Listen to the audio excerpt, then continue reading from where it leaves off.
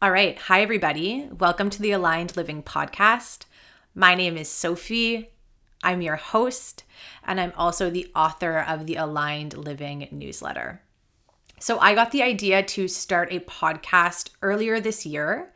And honestly, I just really hesitated to start recording because it felt like a make-work project.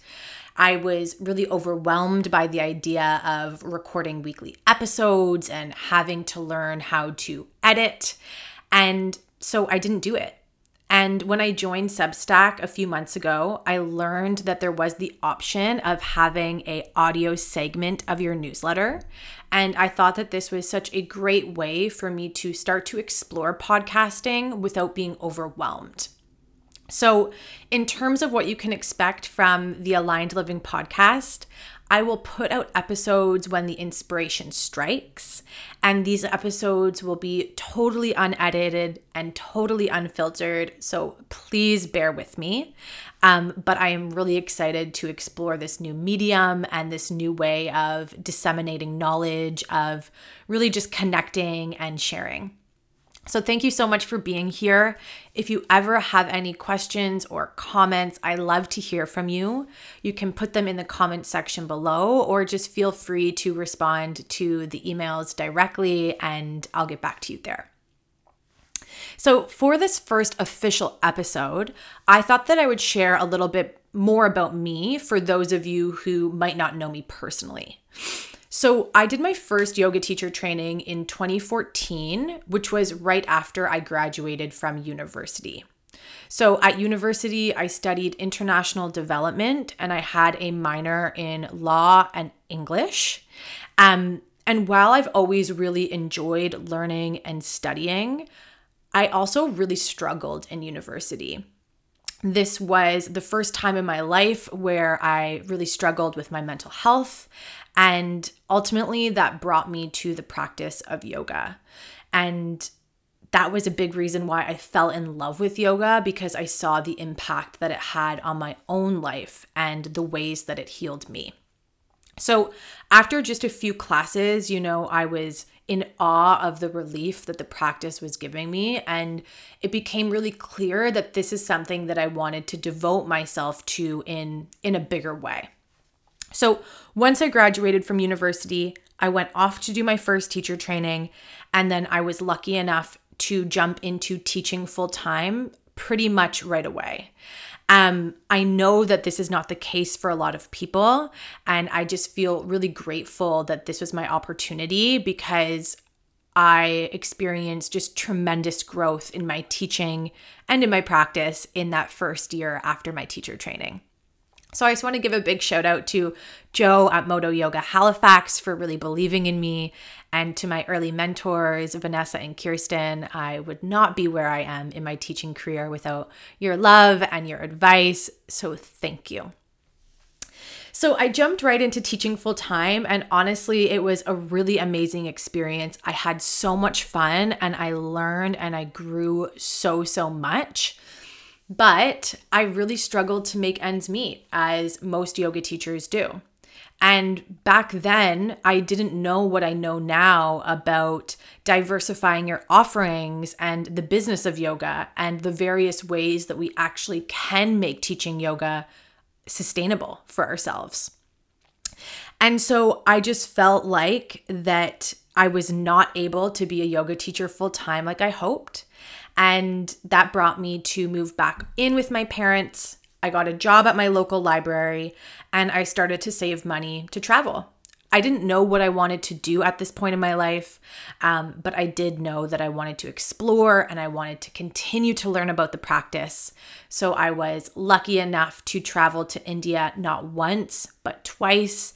And this was just a really beautiful and expansive time in my life. And I learned so much. And I always say to people, especially to people who are interested in yoga, if you have the opportunity to go to India, go.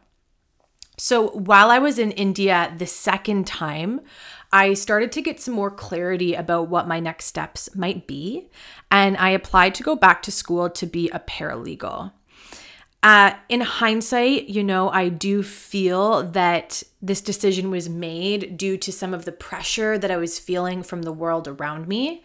And I'm not entirely sure if it was something that I really wanted to do. It more so felt like something that I had to do. So when I came back from India, I went to school, and honestly, I really enjoyed it. It was a really refreshing experience for me to be in school as a little bit more of a mature adult. I was 25 at the time, so I was able to take my studies really seriously, and my mental health was much more balanced, so I was able to succeed in ways that I didn't the first time around at university. After I finished the paralegal program, I moved to Kingston, and ultimately I got a job at a law firm. And I quickly realized that that was not the environment that I wanted to be in, and that although I enjoyed learning about the law, I did not enjoy practicing the law.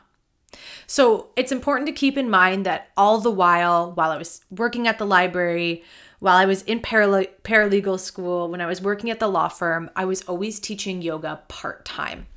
And actually, the law firm that I worked at was directly on top of the yoga studio that I was working for. So I would often go down to the yoga studio to vent to teachers, my friends, and oftentimes I would teach classes before or after work.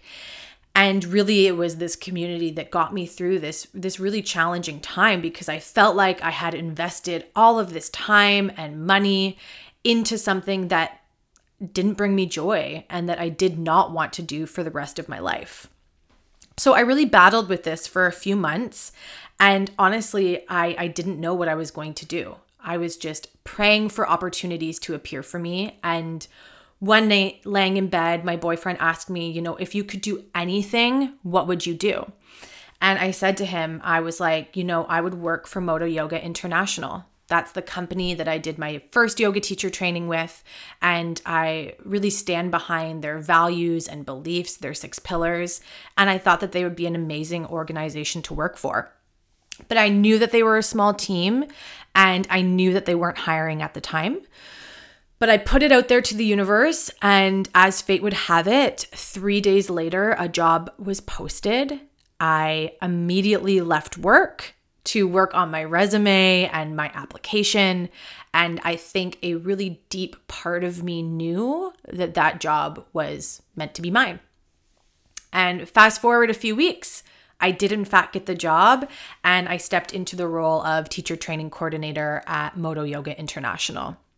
So during those first 2 years of working with MYI, I really started to gain some of those business skills and acumen, and I started to understand what it takes to run a successful yoga business.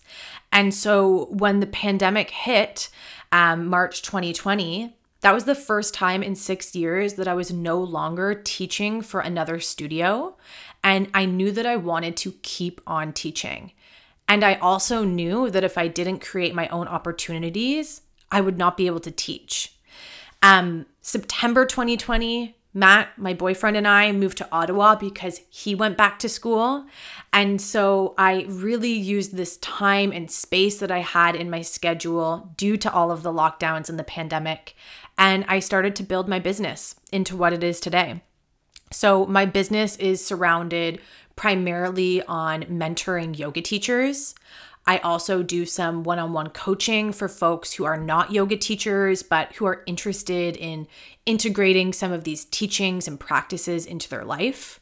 And I also offer therapeutic private yoga, various workshops, and I'm really stoked to start lecturing at some Modo Yoga trainings later this year. So over the last almost 2 years, because we're at August 2022 today, I really started to build this business, and it's brought me an incredible amount of joy and of purpose and inspiration. And I'm just so grateful that people want to read what I have to say. They want to listen to the words that I have to say. And the feedback that I get is that I'm offering something that is valuable to people in the community. And my whole why behind this is because I wish that I knew in 2014, when I was starting to teach yoga full time, all of this stuff. Because maybe then I wouldn't have had to go back to school and spend all of this money and spend all of this time doing something that ultimately didn't bring me any joy. So anytime that I feel that I can help teachers get more clear about how to actually live their dreams, it feels like time well spent on my end. So currently I'm back living in Kingston, Ontario. Matt and I have moved around a bunch over the last few years, but it feels really good to be back in Kingston. And currently I'm still focusing on doing yoga teacher mentorship. I have a small group mentorship program launching in a month at the beginning of September, which I'm super stoked about. And if you have any questions about that, of course, just feel free to reach out. But I hope that gives you a little bit more of an idea of where I'm coming from, how I got here. And in terms of where I'm going, I'm just kind of letting the universe guide me and letting the feedback that I receive from all of you also point me in the direction of what I think is being the most helpful and the most well received. And I mean, if I've learned anything over the years of being a yoga teacher and trying to make it work, it is that you need to know and you need to embody your worth. So yes, this might look like asking for a raise from your studio owner, but also that might look like creating more opportunities for yourself where you are setting your own worth and you are saying, this is what I think my time is worth based on my experience and my education, and look for ways to embody your worth outside of what other people are telling you you are worth. I think, for so long in my life, I thought that you had to work for other people and that was the way that you became successful. But for me, I find that I get the most joy and I feel the most successful when I'm working for myself, because I get to determine how much I feel that what I am offering is worth. And I find that when you're really embodied and you're really integrated and really clear on that, people are really open and receptive to receive. So don't be scared to ask for what you need, but also be prepared to go get that yourself. We can't always rely on other people to feed us literally and metaphorically. Sometimes we need to learn how to make our own meals, so to speak. So I hope you found that helpful. I would love to know if you have any other questions about me, about my journey through teaching. Post them in the comments below, and I would love to do another little podcast episode answering any of your questions in the next few weeks. Okay, sending you all big love. Bye.